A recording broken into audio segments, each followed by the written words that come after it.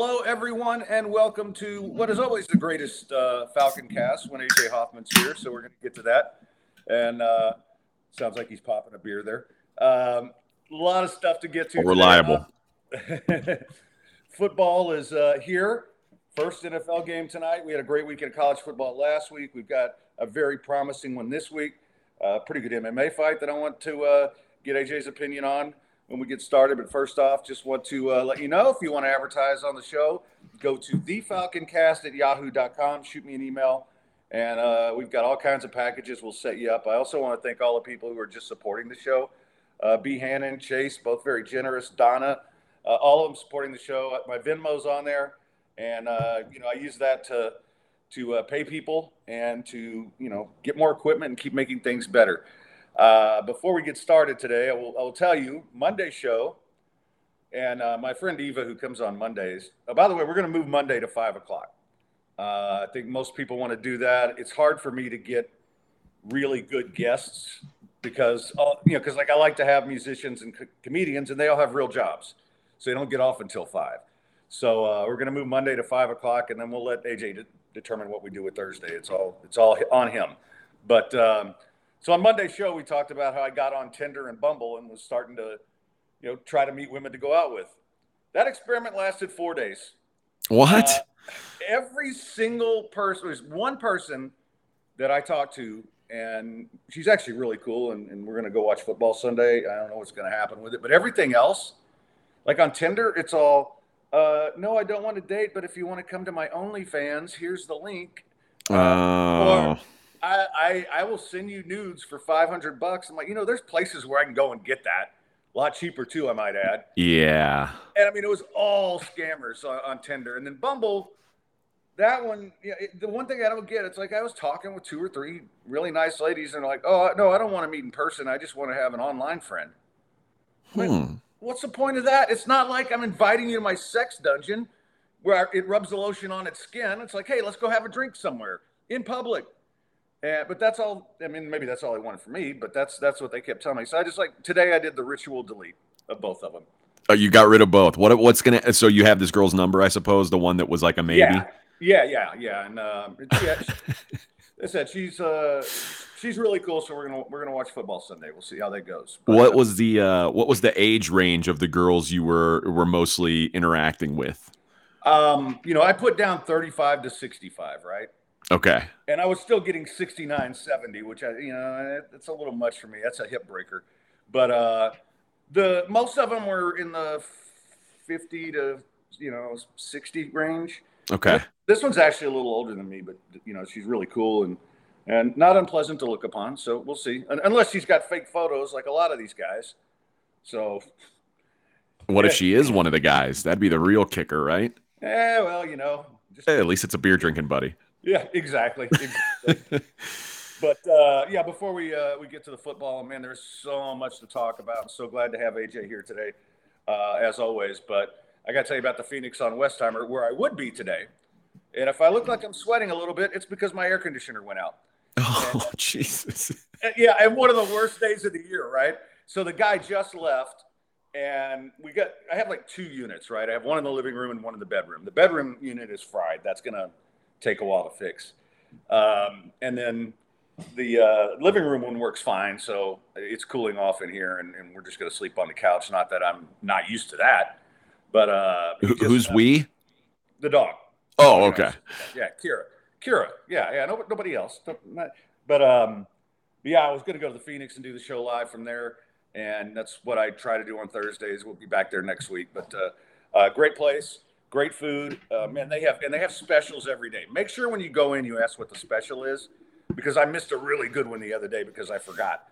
And the food, it's the best soccer bar in the city. And if you like being in a crowd for soccer, go for the Premier League, man. And Barcelona, I was there. I forgot Barcelona was playing, and I went there, and it was so packed that I was like, oh man, I barely found a place to sit, and. But it was great. I mean, it's such a great atmosphere. Vu runs a terrific operation over there. Derek, Camilla, Bailey, all the staff, they're fantastic. They will take care of you. You'll have a great time. And maybe in a month or so when this heat's gone, that patio is fantastic out back, and that's like it's like a Sunday thing where I always take Kira and watch Astros or football, and we sit out back, which I hope we'll be able to do before the end of the year. I don't know, but they do have fans and everything out there. But right now, you guys know being outside is not a good idea, or not having air conditioning. But anyway, go to the Phoenix, check it out, say hello, tell them I sent you. You will enjoy it. I promise you. If you don't, I guarantee your money back that I'm paying you. So anyway, what's going on, brother? How'd you like the college football last weekend? I know Uh, it's col- Man, college football last weekend, it was, first of all, it was great to have it back. Love it. But I had some wagers, several wagers that I placed back in, July, June, that I was like, oh man, I'm getting such a great number on this thing that, like, because the line moves in your way more often than not, and you're like feeling good when you play a -7 and now it's -13. You're like, oh, how can I lose? And then you lose. So it's a hell of a game sometimes. And this weekend was it was a good reminder of that. So hopefully now that there's a week behind us, we get back into the normalcy of things. But yeah, week one was a little bit of a kick in the balls, but there was some real fun games, and I'm for sure stoked about week two. This is a nice card as well. Yeah, and Flip, thank you for the Washington call. I tailed you on that. I only made two bets all weekend. My big one was the over on Colorado TCU, which we had talked about a little bit last week. And I mean, I knew TCU had to replace some guys on defense, but I didn't think they were that bad. I didn't think the Man. over. I didn't think it was going to be 20 points over the total. Yeah, the Colorado game was so confused, and that's been basically the topic of conversation on my show and a lot of shows this week. I don't know what to make of Colorado. There's people I know who have power ratings that are solid that adjusted Colorado 2 touchdowns off of one data point, and that just feels insane to me. But it's also like my adjustment was 4, 5 points. And I'm like, maybe I'm way short because the market is telling me I'm way short. The fact that Nebraska went from a 7 point favorite to a 3.5 point dog tells me, hey, there's a lot of money that thinks you're wrong about how good Colorado is. So I'm nothing to do with Colorado this weekend. I'm going to keep learning about them, but I didn't think there was any way they would look that way. So, and I was with you that I mean TCU was nothing like they were nothing like they were a year ago. So if you think, and everybody was saying, oh, look what Colorado did. They beat a team that was in the national championship last year. Well, yeah, that's like saying that, if you beat Harvard football, well, they were a former national champion. Like, yeah, in the 1900s. That's a different Army, world. Army, Yeah. yeah. So I was not super high on TCU, but I liked Colorado to cover that game. Certainly didn't think that they'd win outright, and they looked impressive, man. So credit where it's due to Dion for having that team ready to go, and we'll see if it's sustainable. Obviously, they were hyped up for it, and the guy that I work with was like, this week two is the most important game for them because if they lose, then week one was for nothing. It was a fluke. And my thought was, well, yeah, like there's a good chance it was a fluke. We've got to remember Colorado's win total was 3.5. Yeah. 4 wins would have exceeded expectation. So now they're the 22nd ranked team in the country after one game. There's a good possibility it was a fluke. So unless everybody in the world was wrong about Colorado, maybe it was a fluke. But again, I don't know enough to know, and I don't feel confident in where I've got Colorado right now. So I'm gonna let them prove it to me. Well, it was interesting, and I talked about this a little bit on Monday. They had the three best players on the field, and those guys were amazing. But I would say this: if the Nebraska number were to keep going, I would take Nebraska this week. It's not enough for me, but I think there will be a bounce factor here. And Nebraska, Matt Rule had that team really well coached, and I know many people didn't watch Minnesota, Nebraska, but my ass did. as I was flipping through because all the other games were blowouts. I did too. That was a winner for me actually. So it was one of my favorite Yeah. games of the weekend.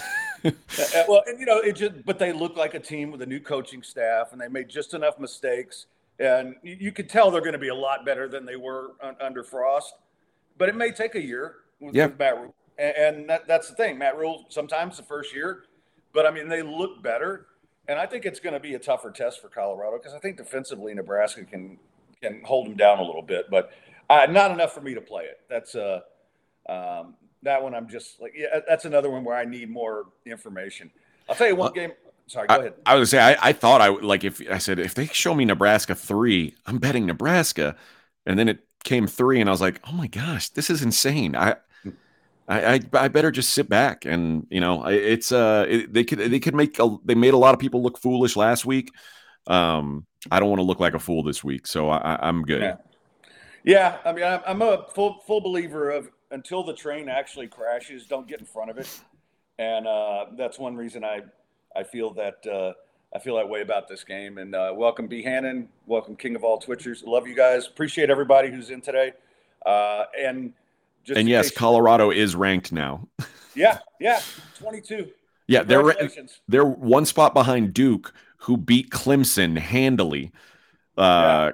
Uh, and Duke was already receiving votes. Colorado was like they won 0 games last year. They've won 1 game in in the last 13, and they're ranked 22nd. Yeah, we'll see how that plays out.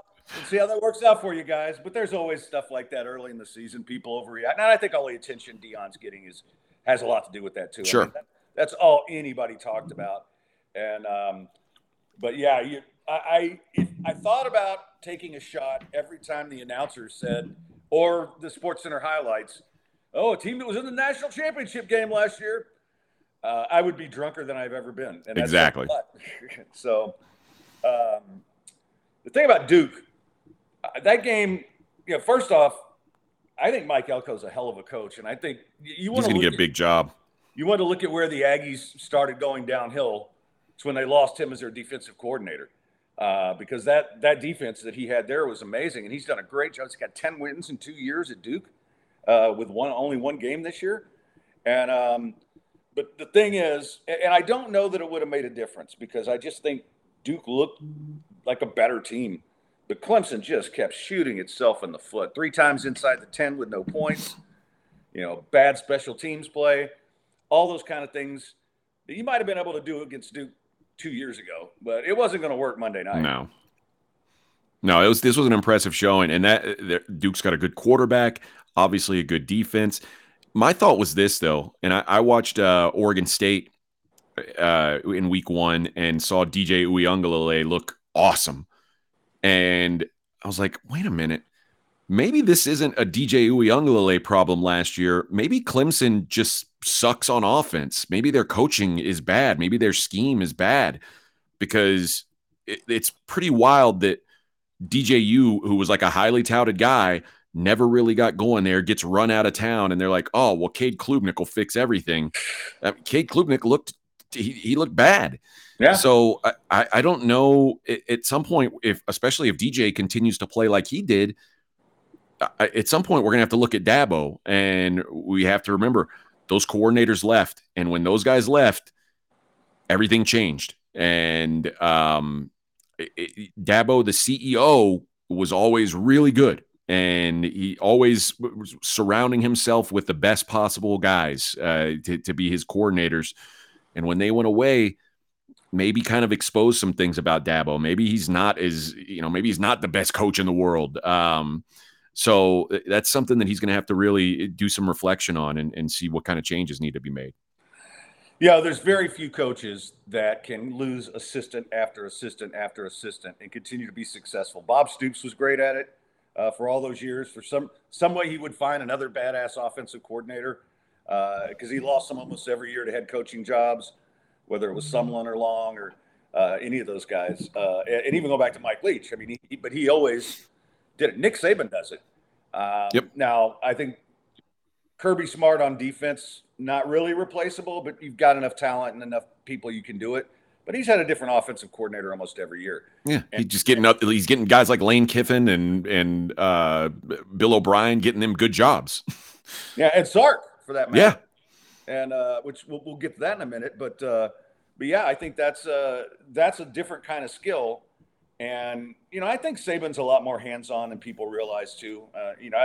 It's been a while, but I was at an LSU practice back when he was there, and he would personally go out and start coaching the defensive backs and showing them things.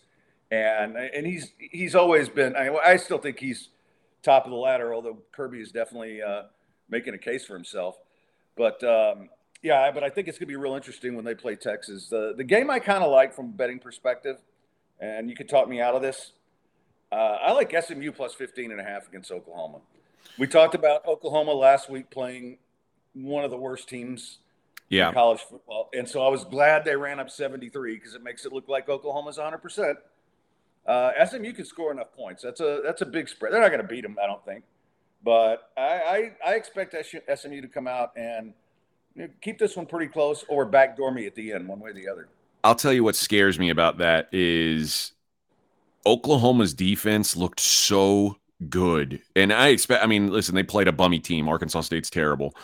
But the idea that Brent Venables did, and we may have talked about this last week, Venables did the opposite of what Coach Prime did.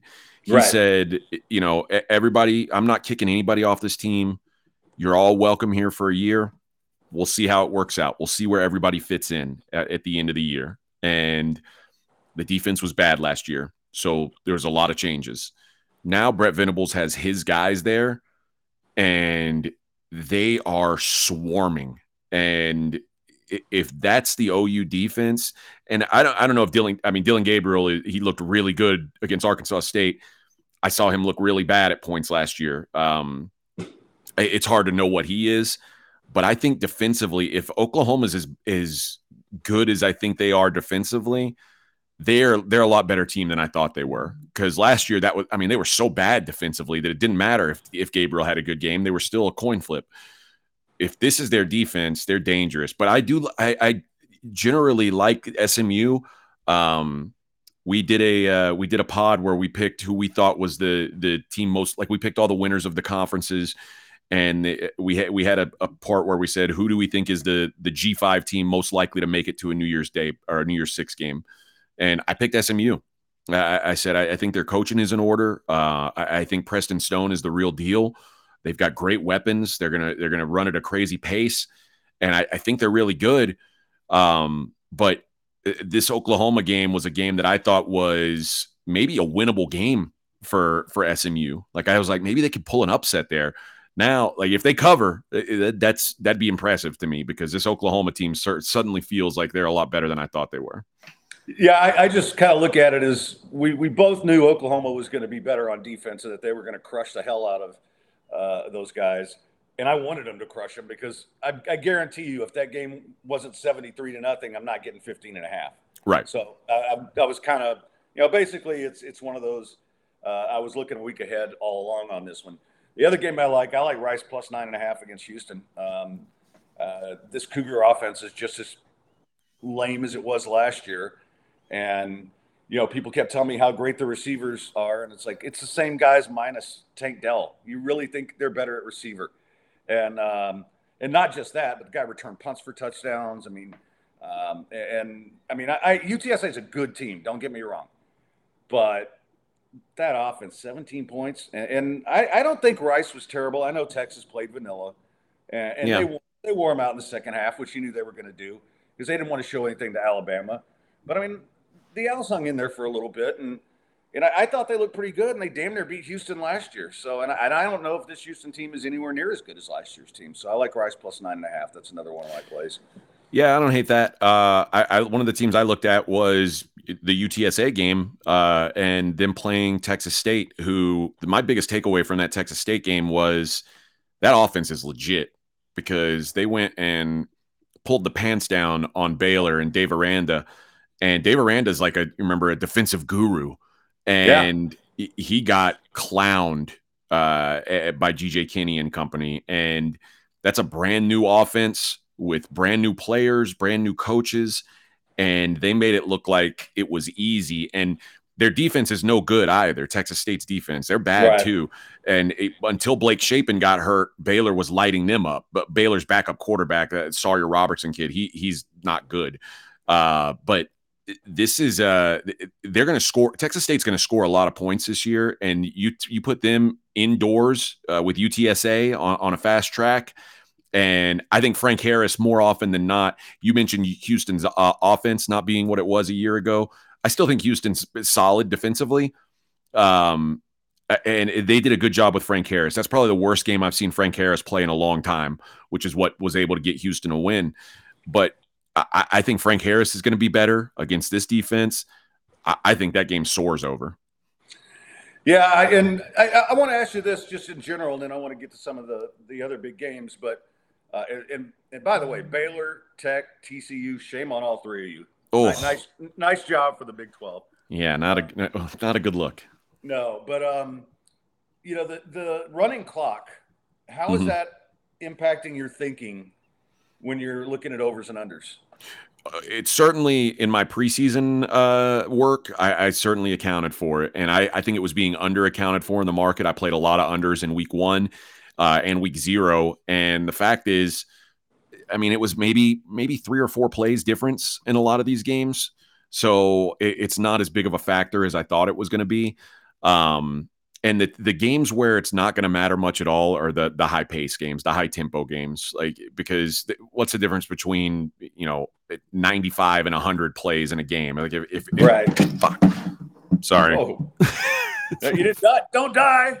Oh man, supposed to die. Give me a second, Freddie. I'll be right back. All right. Yeah, well, Monday, Kira pretty much almost knocked me over at the end of the show because she's got about an hour limit on her. So, yeah, I wonder if it is an earthquake. But no, and we talked about that a little bit on Monday, and I want to get into what I'll do now is I'll go ahead and tell you about Pick Me Events. That's what I'll do. They do event production. They do all kinds of stuff. And, I've been involved with Pick Me now since the 97.5 days. They did if you guys remember our parties that we did, station parties, Michael was always there taking pictures. But they do so much more than that. Photography, videography, they got a DJ, and of course they have the photo booths. And it's just a great experience, man. They want to create memories for you. And whether it's a corporate event, like we've all been to corporate events, right? And, some of them are okay. You mostly get drunk. But it's really cool what they do is they make it a memory. And if you've got a charity golf tournament, they make it a memory. And that's what they do. And if you check them out, it's pickmeevents.com. And as always, with any of our sponsors, you guys can always hit me up. And I will make sure that I get you the information. So we'll do that with Pick Me. And since he's still gone, I'm going to go ahead and tell you about a great golf tournament coming up Friday, September 22nd at Battleground Golf Club in Deer Park. My man Brandon, who is on the show a lot, and he's always in the Twitch. Maybe not now because he's in Mexico. But it's a 4-man scramble, complimentary breakfast, lunch, Bloody Mary bar, and drinks and food all day. Prizes for the best and worst team, closest to the pin, longest drive, hole-in-ones. It benefits the Elmina Shriners and Ronald McDonald House. All you have to do to register, go to dirtybirdie.eventbrite.com to play or sponsor. I played there the last 2 years, and we had a lot of fun with Mike and Angel and other Mike. So it's Mike and Angel I usually play with, and I've got to reach out to them if I can actually swing a golf club with this neck thing, which it's getting a lot better, and I want to be there because beer or alcohol on every single hole. They have sponsors for all this stuff. And yes, you will get lit. And it'll be a fun time. And probably by the 5th hole, I'll be drunk enough that the neck's not going to bother me. So anyway, all right, I see you're back, sir. I managed to get some business done while you were gone. How about that? That worked. Yeah, sorry about that. It wouldn't be me if I didn't, every few months spill an energy drink into my laptop. That's oh God. You know how I like to roll. So there you go. Oh man. Well, usually you slam those things and you just burp. So I know. Yeah, big mistake. I should have just done that. Anyway, I wanted to get to Flea asked better golfer, Fred or AJ. I'd say AJ right now because I can't hit the ball more than 200 yards, and that's healthy. Yeah, but So, I can hit the ball a long way, but it never goes straight ever. So well, remember when we first started hanging out and we'd play, we could both hit the ball a long way and it would never go straight. Now I can't hit it a long way and it never goes straight. So it's like, oh, hey, thank God I hit the golf path. That'll get me 30 more yards. yeah, if it But gets a good bounce off the cart path. yeah, exactly. But let's get on some of these big games in Texas, Alabama. I'm really looking forward to for a lot of reasons. I think Alabama certainly played a lot different on offense last week. A lot more quarterback running the ball, and I don't think they showed a lot either. But I think Texas kept it pretty close to the vest. So I think we're going to see two different offenses this week. Yeah, I think so too. And Texas started slow last week. It may be a little bit concerning, but they picked it up in the second half. But defensively, the entire game they were dominant. Obviously, Alabama is going to be a different level than Rice. But I think there's no doubt that Texas has the roster to hang in this game with Alabama. Sark was right there last year. They lost that game 20-19. Could have easily won that game. I'm a believer in this Texas team. They weren't as impressive as I would have liked to see in week one, but I also said, I think I said on this show last week, Texas has no reason to run it up on Rice and put a bunch of film out there when they're about to play Alabama. It wouldn't have made sense. I just don't think this Alabama team is unstoppable as they've been the past several years. So for me, I played some Texas at 7.5. I'd still play Texas at 7. I think they can hang within a touchdown of these guys. I'm with you on that, and I think a couple of key things. I mean, last year Ewers got hurt, which Yep. I think that might have made a difference. And I think he's a better player now with a year under his belt. Well, and they didn't have the backup situation that they do now. Like Malik Murphy's so good. That guy, he's a giant. I mean, imagine this guy's like 6'7" and 250 something pounds, and he runs like who can stop that? Like, and Arch Manning's over there holding the clipboard. He's the third string guy. So Arch Manning, who was the number one quarterback in the country, is not the second stringer because this Malik Murphy kid is so good too. I think they're gonna have to find a way. I would bet this week they work him in on some stuff. Like you're gonna see some of him running some packages. I think. Yeah, I think we're going to have to change Arch's last name to transfer portal at the end of the year because UT's in pretty damn good shape. And I like him. I'm with you. The other game, A&M Miami, I'm kind of curious about. A&M, a 4-point favorite on the road. Yeah, listen, I'll say this: A&M with all these top 10 recruiting classes that they've had the last couple years, and none of it's mattered because they run dinosaur offense. It's a bunch of it's stuff that doesn't work in the modern football. And Jimbo Fisher was stubborn about it, and it got him run out of Florida State, and it's made him basically a dud so far at Texas A&M. What I saw with their offense last week with Bobby Petrino at the helm, when you think about the talent that's on that roster, that's a dangerous team. I think A&M is a buy-on team. I said before last week's games, it felt like the total that was set at 49 between A&M and New Mexico. I said if A&M's offense is as improved as it's supposed to be under Petrino, and New Mexico, who brought in Dylan Hopkins, they brought in the OC from UAB, like they were supposed to be improved on offense too. I was like 49 is a really low number.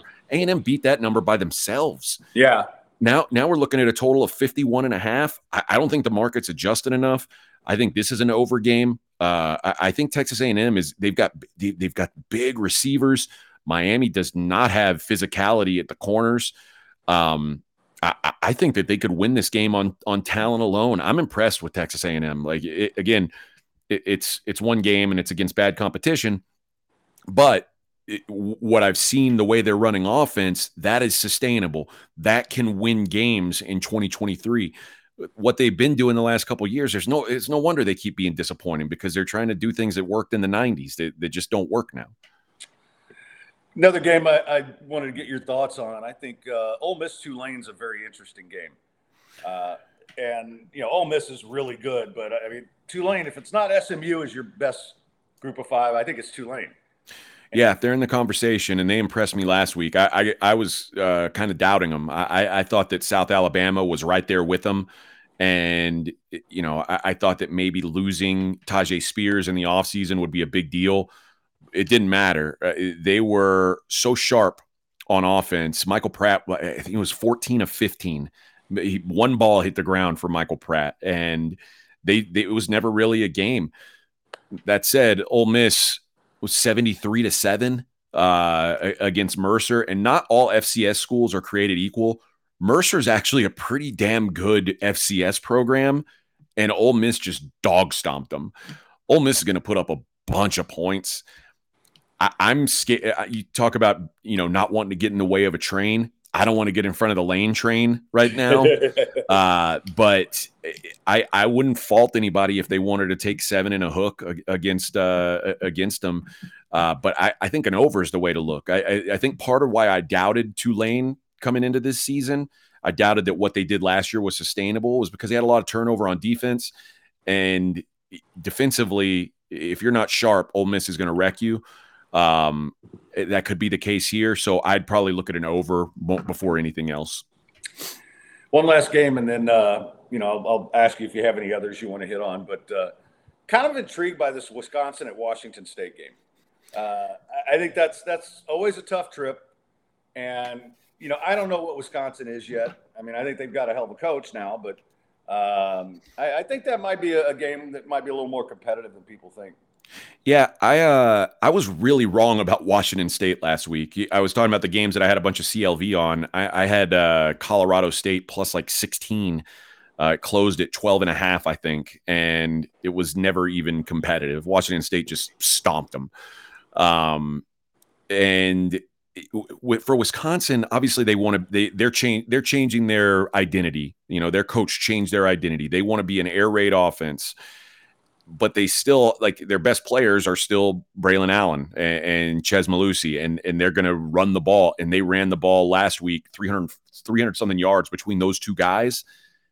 They are going to pound you and pound you. Tanner Mordecai looked okay, a couple picks. Like, I think that's going to take some getting used to. I think running that system that they want to run is going to take some getting used to. But I think at the end of the day, Tanner Mordecai is going to be better than Graham Mertz. This game last year, Washington State did a really good job of slowing down Braylon Allen, and not a lot of teams were able to slow him down last year. Washington State did.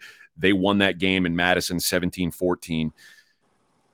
I think if you're getting a full 7, I think that Washington State's a pretty good look. Yeah, Pac-12 was pretty good last week for a conference that's falling apart, which is kind of a shame because especially, you look at Oregon State and Washington State, who still don't have a home, and that Oregon State team has got a chance to be really good this year. Or Oregon State could win the Pac-12. I'm not even kidding. No one's going to be able to stop them running the football. The Pac-12, nobody plays defense enough in the Pac-12 to stop them running the football. They are going to run on everyone. All right. Any other games that I haven't hit on yet that you wanted to touch on? Yeah, one thing that I took away from the Stanford USC or the Stanford game, like, everybody and their dog was on Hawaii in that game. They were like, "Oh, Stanford having to travel out to the island." Hawaii looked good last week against Vanderbilt, and Stanford just boat raced them. And that Stanford offense is a lot better than it has been. Their defense is still terrible. Oh, guess who they're matching up against? USC. One of the best offenses in the country, pretty terrible defense. Total is 69.5. I know anytime you're saying a game's going to get into the 70s, that's a scary proposition. I think USC might score 50, and I think Stanford is better than people think offensively. They run at a good tempo. I think they'll put up some points on this USC defense that just is not impressive. So I think that's a high scoring game. I think that's a total you can look at. As far as the sides, I'll talk about 2 games. One, I'll talk about Utah, who, they were impressive last week. Obviously, without Cam Rising, to do what they did to Florida, everybody pushed money on Florida, and they were like, "Oh, no Cam Rising." It didn't matter. Utah's talent was just better. Now you look at Baylor. Baylor doesn't have their quarterback either. And like I said, Baylor gave up 42 to a G5 team with a new coach and a whole new offense, and just got absolutely wrecked. And now I'm laying 7.5, 8 points. I like Utah. I also like one of the as far as my power ratings and where I'm at versus the market. One of the biggest gaps for me is this Troy Kansas State game. I think we talked about the best G5 teams. I think Troy's right there in that conversation. Georgia has won 18 straight games. The second longest streak in the country is 12, and that's Troy. It goes all the way. Like last year, they won the Sun Belt. They won the Cure Bowl. They are competitive. That is a good G5 program. And last year they played Ole Miss in non-conference, and they lost. They lost that game 28-10, but they were 21.5 point dogs. They covered. They remained competitive, and that Ole Miss scoring 28 points on you last year, you did a pretty good job on defense. And this Kansas State team in recent history under this coaching staff has a history of losing these bye games. They lost to Arkansas State outright in 2020. They lost to Tulane outright last year. And I know Tulane ended up being good, but that was a bye game and they got their butts kicked. Like Troy plays really, really good defense. So I have this game power rated at around 10.5 on a neutral. So I'm getting 16.5 at K-State. It was too good for me to pass up. So I'm on the Trojans. Yeah, I like that. Just getting back to Utah, though, they left some points on the field against Florida. No doubt. And I think that we're going to see a lot more out of them.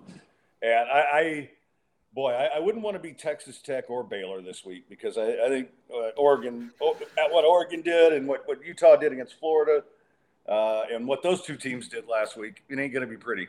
Yeah, that line, the Oregon Texas Tech line, feels super trappy because it feels like, man, Oregon just put up 81 and Texas Tech just lost to a G5 team that they had a 17-0 lead on, and it's only 6.5. That felt like almost too good to be true. So I stayed away on this. All right, we're going to get to the NFL next, but I want to tell you about Dr. Linville. And he was on Monday with us, and just a great guy who does a great job. You want to get your hair back? This is the way to do it. And listen, I was almost completely bald when I went 3 years ago. And, he's done it himself. His hair looks fantastic. And I at least have hair now. I mean, I'm going to get it done again at some point here because, there's some places you can always fill in. But right now they've got a special. And this actually is going to be a lot of money because they only charge $4 per graft. Well, like me, I needed like 2,500 grafts, right? Well, right now during the special, it's only $3.50. And that may not sound like a lot until you start adding those things up because it is. There's no anesthesia. It's just numbing medicine, minimal pain. 95 to 99% of the grafts take because they're handled and prepared safely. And he will have an individualized plan for everybody. So what he did for me will be different for what he does for you. And if you just need a little touch up, then it's a great thing to do. And, if you need other work done or if your lady wants some work done, there's not a better guy. I mean, he takes care of everything. Always kid with him about boobs, but he can fix boobs. So go to hairspecialisthouston.com/getfalconhair and book a consultation. Let them know. I mean, they'll know once you go there. But your consult fee will be waived. That's $150 value. So go check him out. Great guy. It's a good way to support the showers who support this. If you want to support this show, support our certainly support our sponsors.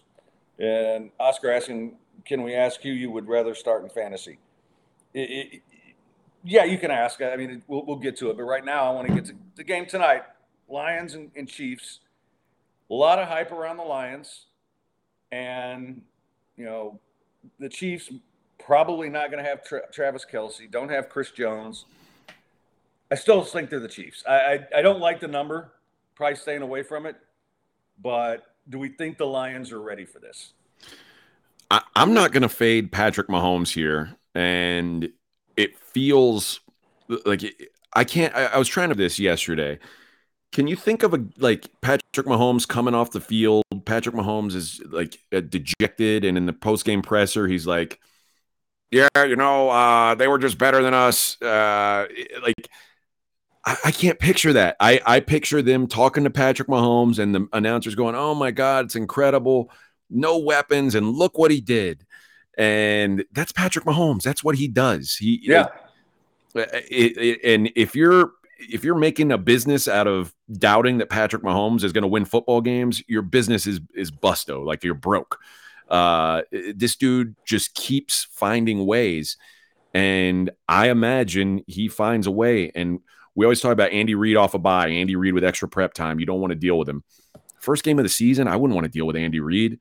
Um, it's again, Travis Kelce is right up there to me with like Cooper Kupp, most important non-quarterbacks to an offense in the league, and the drop off to their next weapon is great. Sky Moore might be the best receiver they've got on the field tonight. That's not good. But Patrick Mahomes is still Patrick Mahomes. And the idea that he's going to lose to the Lions or is just, it's tough for me to fathom. So I'm not betting on this game, at least on the side, but I would have a hard time wanting to back the Lions here because you probably think, oh, look how look how low the number is. But man, it's people are buying into it, but I would be cautious. Yeah, Patrick Mahomes throws people open. And that's what the great quarterbacks have always done. Tom Brady had a bunch of homeless guys at one point and still put up numbers. And Aaron Rodgers, when he didn't have Devontae Adams, I mean, he was making stars out of guys that were average wide receivers. And I think Patrick Mahomes can do that. And and plus, early in the season, the Chiefs always roll. I mean, they're always ready for the start of the season. And I know they're going to miss those guys, but I just, and I like a lot of what the Lions have done, and I think they're a better team, but I just don't think they're on this level, and I don't know who else is on this level. I mean, we could talk about the Bills, maybe we could talk about the Bengals in the AFC, but other than the Eagles in the NFC, I mean, I just don't see it. I think the Lions can win this division, but going in tonight and beating the Chiefs seems like a pretty tall order to me. So. Yeah, we talked about we did the big long dream preview last night, and we talked about this game and talked about Patrick Mahomes maybe running more than usual in this game, and his rushing props like 25 yards. But in a game where he doesn't have Kelce to rely on, he doesn't really trust all these receivers, I could see him doing that. He went over 25 yards in I think 6 games last year, so I could see him taking off a little more than usual, especially if it's a close game. And the line says it's going to be a close game. If it's a high leverage situation, he'll take off and run. So that's something I'd look at tonight. I also think the total, like this could be a high scoring game. I think without Chris Jones on the field, that's the other thing. Like Kelsey's a big deal. Chris Jones he's the key to that defense. And the Chiefs defense may be not good until he's back. So, I think that this could be kind of an up and down game, and nobody wants to take the over because there's no Kelce. So we think, oh, well, Mahomes isn't going to score. Where's the scoring going to come from? Mahomes is going to find a way. Mahomes isn't going to put up 6 points in a primetime game. There's going to be scoring. So I feel like an over may be kind of a counterintuitive play that could have some value. Yeah, I like that a lot. So looking ahead to the weekend, which are the games that you're most interested in? I think there's some. I'm interested in the Steelers getting points at home from San Francisco, and I'm curious what RJ said about that because he's always got the Steelers right where they need to be. But even with getting Bosa back, my concern with San Francisco is I still don't know whether the quarterback position is going to work out for him. And I also don't like that they've lost so many coaches over the last couple of years that erosion at some point is going to catch up. Yeah, I wanted to I was looking at the Niners and thinking, "Oh, wow, that's a really short number." And then I started digging in a little bit more things that make me either stay away or want to play Pittsburgh. Tomlin as a dog is 53, 30 and 4 against the spread in his career. As a home dog, 16, 4, and 3. That 14 and 9 straight up, but 80% ATS as a dog, that's insane. That is insane. And the other thing was they're getting Bosa back. That's a huge deal. I can't imagine he plays a full workload. George Kittle, who knows what you're going to get out of him. The Steelers were 8-2 straight up and ATS when TJ Watt was on the field last year. He's healthy right now. He's on the field. These are the spots where you like to back Mike Tomlin when people are saying, "Oh, y'all aren't as good as this team." Like I said, a home underdog. That means 23 times in all the years. Mike Tomlin's been at Pittsburgh forever, and in all those years, 23 times they've been a home dog, and they've lost 4 of those ATS. That's this guy gets his team up when people doubt them. And this seems like one of those spots. So it's Steelers or pass for me. Yeah, I think I'm on this. I'm hoping to shop around and find a 3 somewhere. I think that's long gone. I think maybe the way to look at this is going to be a teaser, because this will put you through the 3 and the 7, get you to the other side of the 7. So it's a an advantage teaser is good value on it.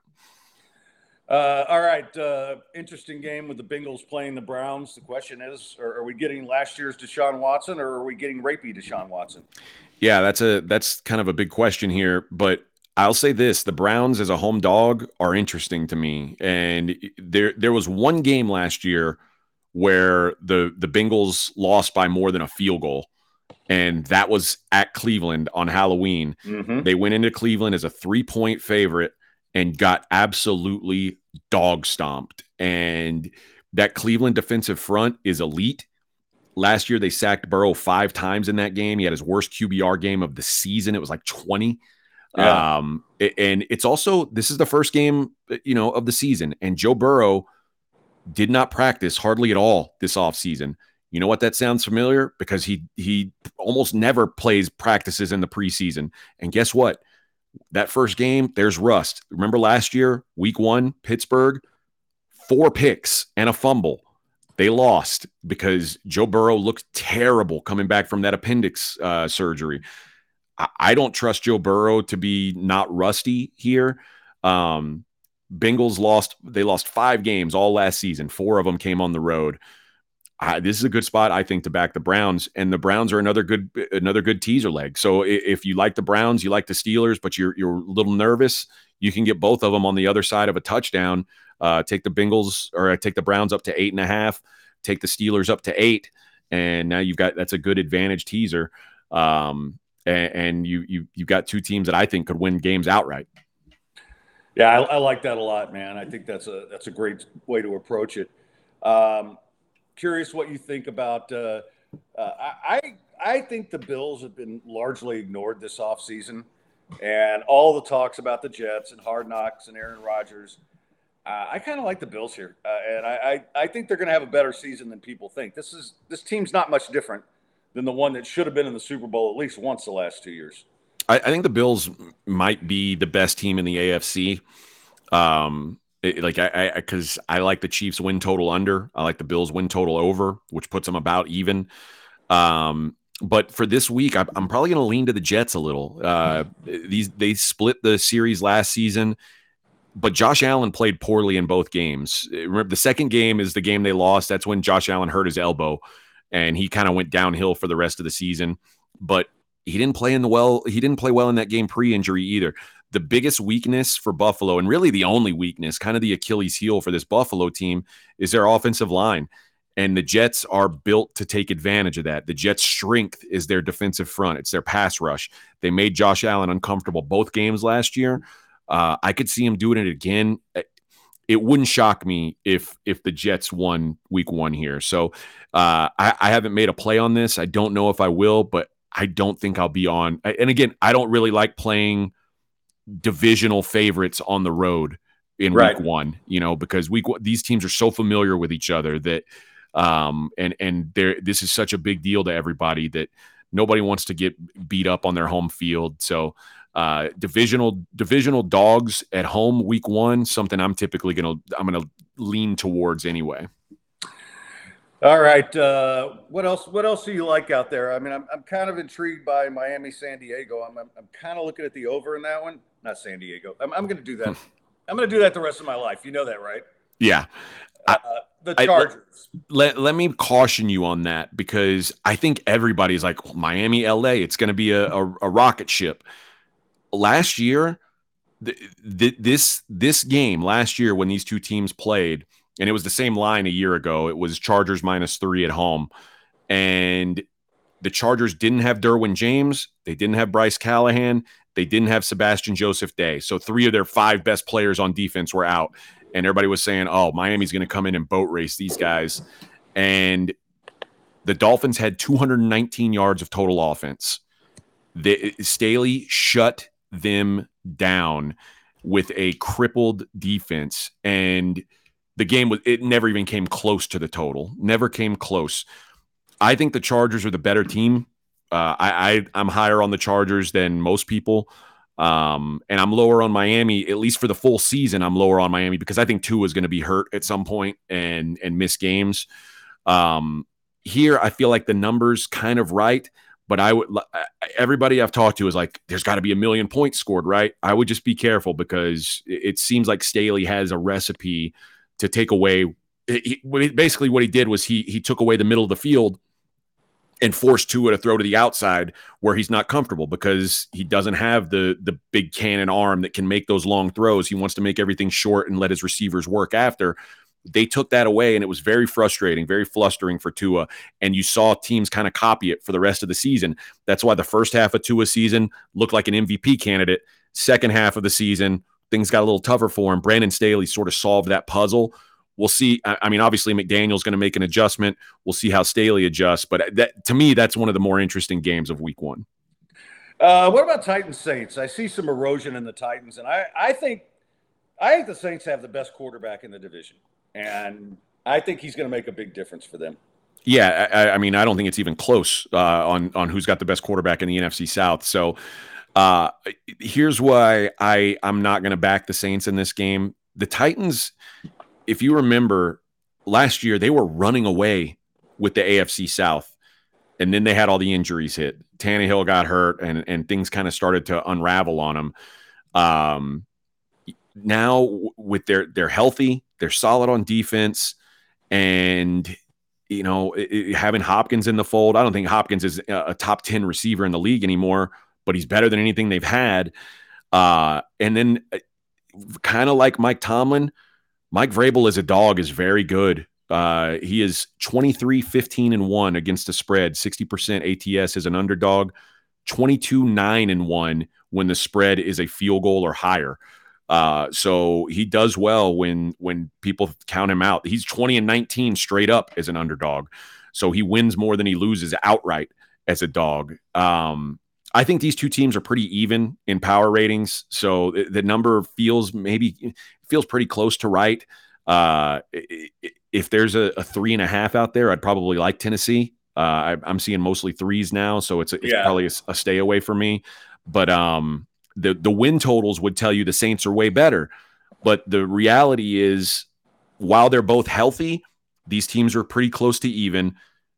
Factored into that win total is the likelihood that Tannehill gets hurt at some point, and the schedule for the Saints is the easiest in the NFL. They've got the easiest schedule in the whole league, so that's factored in as well. I think as a whole, when these teams are healthy, they're pretty close to even. So, maybe I would lean even to Tennessee, because 3 points isn't there's no home field worth 3 points anymore in the NFL. A couple others that I want to ask you about real quickly. Broncos hosting the Raiders. I've never liked Josh McDaniels. I don't like what he's done with the team. I think they're going the wrong direction. Is Sean Payton going to be enough to make a difference here? Here's what I do know about the Raiders. Since they moved to Las Vegas, they are 6-0 against the Broncos.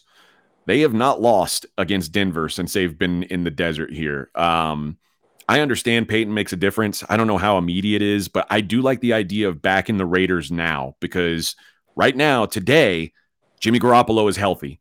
That's not going to last. Devontae Adams is healthy. Josh Jacobs is healthy. Everybody's healthy right now. That's awesome for the Raiders. The Broncos, you can't say that about. Their best running back is returning from, he's 12 months removed from an ACL, MCL, PCL surgery. And they're like, yeah, we got plans for him in week 1. Plans for, like, is he going to be the running back or not? Because that's a lot. Like, if you're saying this is Javonte Williams going to take the load week 1, that's a lot. 12 months after that major surgery. The best wide receiver, Jerry Jeudy, he's a limited participant in practice. Is he gonna play? Are they gonna risk a hamstring? I don't know. So that leaves Cortland Sutton and a rookie, and that's not a lot for an offense that was bad a year ago. 5 of the last 6 games, the Raiders have 5 of the last 6 times the Raiders have gone to Denver. The games have been decided by 6 points or less. The one exception was in 2021. The Raiders won by 10. So these games are typically very close. I think this one's going to be close too. I'd probably lean to taking the points here because I like the Raiders while they're healthy, and especially while the Broncos are banged up.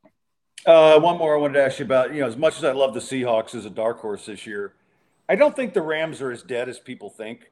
And I think if you have a healthy Stafford now, not having Cooper Kupp is a big deal. That hurts.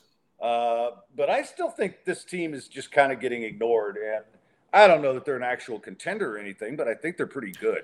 Yeah, I'm with you. I've been in the. I played a Rams win total over. And as soon as the Cooper Kupp news came out, I was like, oh my God, what the. It wasn't a good feeling. But here's the generality of this matchup, and the NFC West and Cliff Kingsbury leaving really ruined things because they're like in this division, and was for the longest time one coach owned the other coach, owned the other one, and it just went round and round. Sean McVay has owned Pete Carroll since they've been in the same division. Sean McVay 11-2 ATS against Seattle since he's been with the Rams, and the Cooper Kupp thing is probably enough to make me sit this thing out at 5.5, but I have no doubts that Sean McVay is going to come in with a solid game plan. I wouldn't be surprised if they stayed within this number. Here's what I know about Sean McVay. He had a chance to go make a ton of money being a Tony Romo type. Like they wanted to put him on TV, let him announce games. He would have made as much money as he's making coaching. It would have been a lot easier life. And if I looked at that roster and said, boy, this is a big rebuild, I wouldn't have blamed Sean McVay for leaving. He decided to come back. He's committed to basically to a rebuild. That tells me he's in for the long haul. He's motivated. So I'm with you. It would be, again, and it's another division dog in week 1. It'd be Rams or nothing here. All right. I wanted to ask you about the fight Saturday because, Adesanya is so good, and this has been incredible. Such a nice run. He really has become, for me, one of the most exciting fighters out there. How is this matchup gonna look? Is this just another walkover for him, or is he gonna have some trouble here? Yeah, I anytime there's a 5-1 dog in a title fight, I'm like, ooh, how can I? What's the path to get there? How can I find a way to be interested in 5-1? I just can't get to it. Adesanya is arguably the best MMA striker in the world, and his defensive wrestling is good enough that you're not going to just put him on the ground over and over again. The only guy we've seen that was Jan Blachowicz. Remember, Jan Blachowicz is a full weight class up, a much bigger guy. So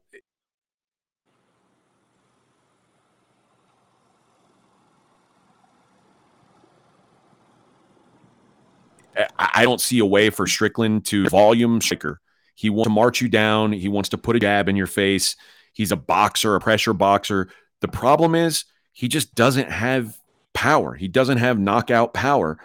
And if you're a guy or you're a striker who wants to keep marching forward and putting pressure and there's no threat of a knockout, eventually world-class strikers are going to put you away. The perfect example of this was Strickland's fight against Alex Pereira. Everybody said, you've got to wrestle this guy. You've got to wrestle this guy. Sean Strickland just kept coming forward, trying to jab his way in. And then eventually the world-class striker hit him with a world-class strike, and Sean Strickland took a nap in the middle of the cage. Adesanya can certainly do that. Adesanya he's got that fight-ending power. He's the only one in this fight with fight-ending power. And Adesanya is really at his best when you're pressuring him and he's countering what you're doing. And I don't think Strickland really knows another way to fight. He just presses, and that's just what he does. So to me, on paper, this is a terrible matchup for Strickland. I'm not willing to lay minus 700, but I went with an Adesanya inside the distance prop that you can get at even money. I think he finishes Strickland here. I think it's very similar to the Pereira fight, where Strickland he's tough, he's a durable dude, but everybody has a limit to what they can take. And I think Adesanya ends up frustrating him and punishing him, and eventually gets him out of there. All right. Before I let you go, a couple of TV questions. I know better than to ask this, but I'm sure you've watched the Psychopath thing on HBO. I've not. What is it? Oh, they have interviews with actual murderers, that psychopaths. And now, to be honest, I've been watching too much of this, and I'm thinking, I could have gotten away with that. But it's fascinating because these guys want to talk about it, right? And so they start talking about, well, at first I was going to give him a ride home, and then I bashed him in the head with the back of the head with a hammer and stuff like that. So, okay, I'm glad I found something true crime that you haven't seen, because I haven't seen it. It's called Psychopath. It's something about the making of a psychopath, or the mind of a psychopath, but it's on HBO. Just look up Psychopaths on HBO. All right. And they're all like 30 minutes too, which is cool. But they have all this footage of actual murderers. No, I'm into it. So, and then the other one, I was curious if you watched or if you finished the new Justified. No, I haven't even started it yet. Football season has basically killed my TV time. I know. So I'm trying to be at least up on enough games that when you ask me questions, I don't sound like an idiot, and that cuts into my television time. So hopefully I can catch up on some, but it'll be very, very slowly. Yeah, well, when you're single and you can't sleep, it's easy when there's no football on, and you've already watched all the games. And, and they don't show enough highlights on ESPN because they're too busy showing me WNBA highlights. So anyway, go Aces. Hey, the Liberty have their number, man. Yeah, it's true. Liberty bibbity. Fucking New Yorkers. Anyway, brother, thanks so much for the time, and fun as always, and look forward to talking to you next week, and we'll recap how we did and look ahead to yet another good week of football. It's my favorite week of the year, man. Week 2 of college football, week 1 of the NFL. What a beautiful time, Freddie. Always good talking to you, man. Good to see the listeners out there. Still love all you guys, and appreciate you guys supporting my boy Freddie here. All right, man. I'll talk to you soon. See you, bud. Oh, so I'm gonna go through the Twitch here real quickly, but first I want to tell you about Lawyer Dave, Messmaker and Straub. And of course, Kira, who's been great the whole time. Now she's like, "Oh, AJ left. I want to be on screen." Get your butt down, dog.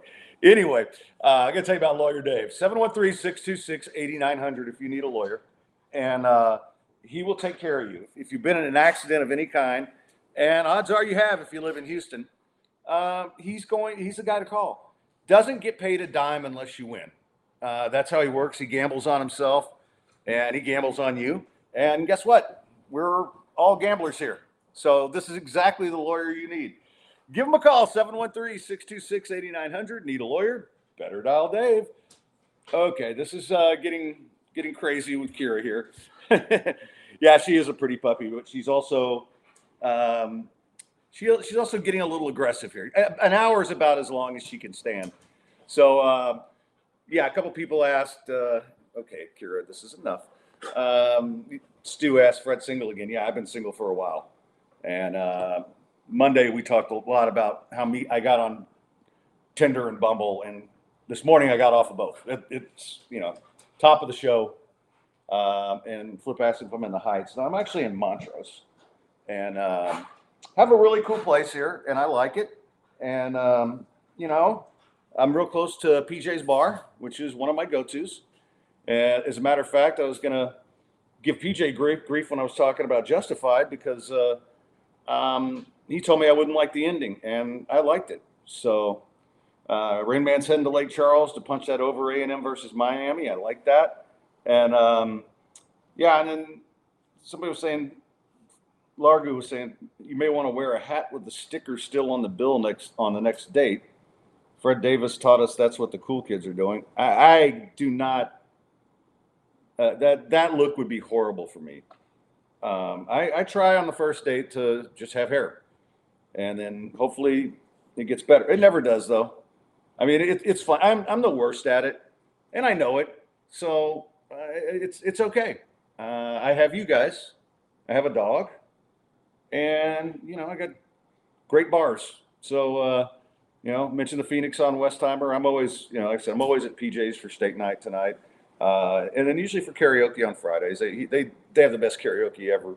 My buddy Jesse does it, and it's fantastic. So anyway, want to throw this out. Monday we will do it at 5 o'clock.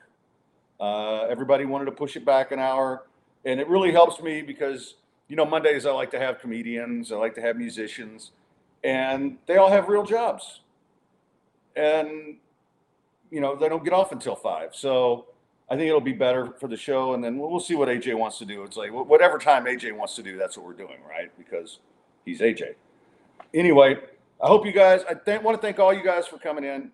Love you guys. The Twitch has been so much fun. The other comments that we get elsewhere, Facebook, a lot of people tweeting me about stuff. Just so much fun to have you all listening, one way or another.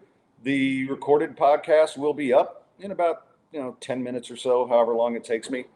The lack of air conditioning was a little bit of a challenge today. The dog is now becoming a challenge. But you guys are not, and I appreciate the continued support. I hope to keep this thing going. It's a grind, but we're doing pretty well. I want to make sure that you guys know that I wrote a preview for the weekend. Some of the stuff you heard today on betting predators. I'll be doing that for them on Thursdays, and Tuesdays I'll do like a recap, and it'll be gambling slanted for sure. And then I'll be doing. I'll tweet this out. I'm not sure yet if I've got everything set up right to do it, but I'll do a chat during the Texans game, and it'll be me being, it'll be like an MST 3K version of chatting on the Texans during the game, and it'll be on the PSF site. It's on your phone, and I'll tweet out the information on that if you want to do it. Join me, and we'll just talk about the game. All right, that's going to wrap it up for Thursday. I will get this posted shortly. Thanks again to everybody. And yes, my dating life sucks. You guys can make fun of me all you want. I appreciate it. All right, till Monday, stay sportsy, Gulf Coast badasses.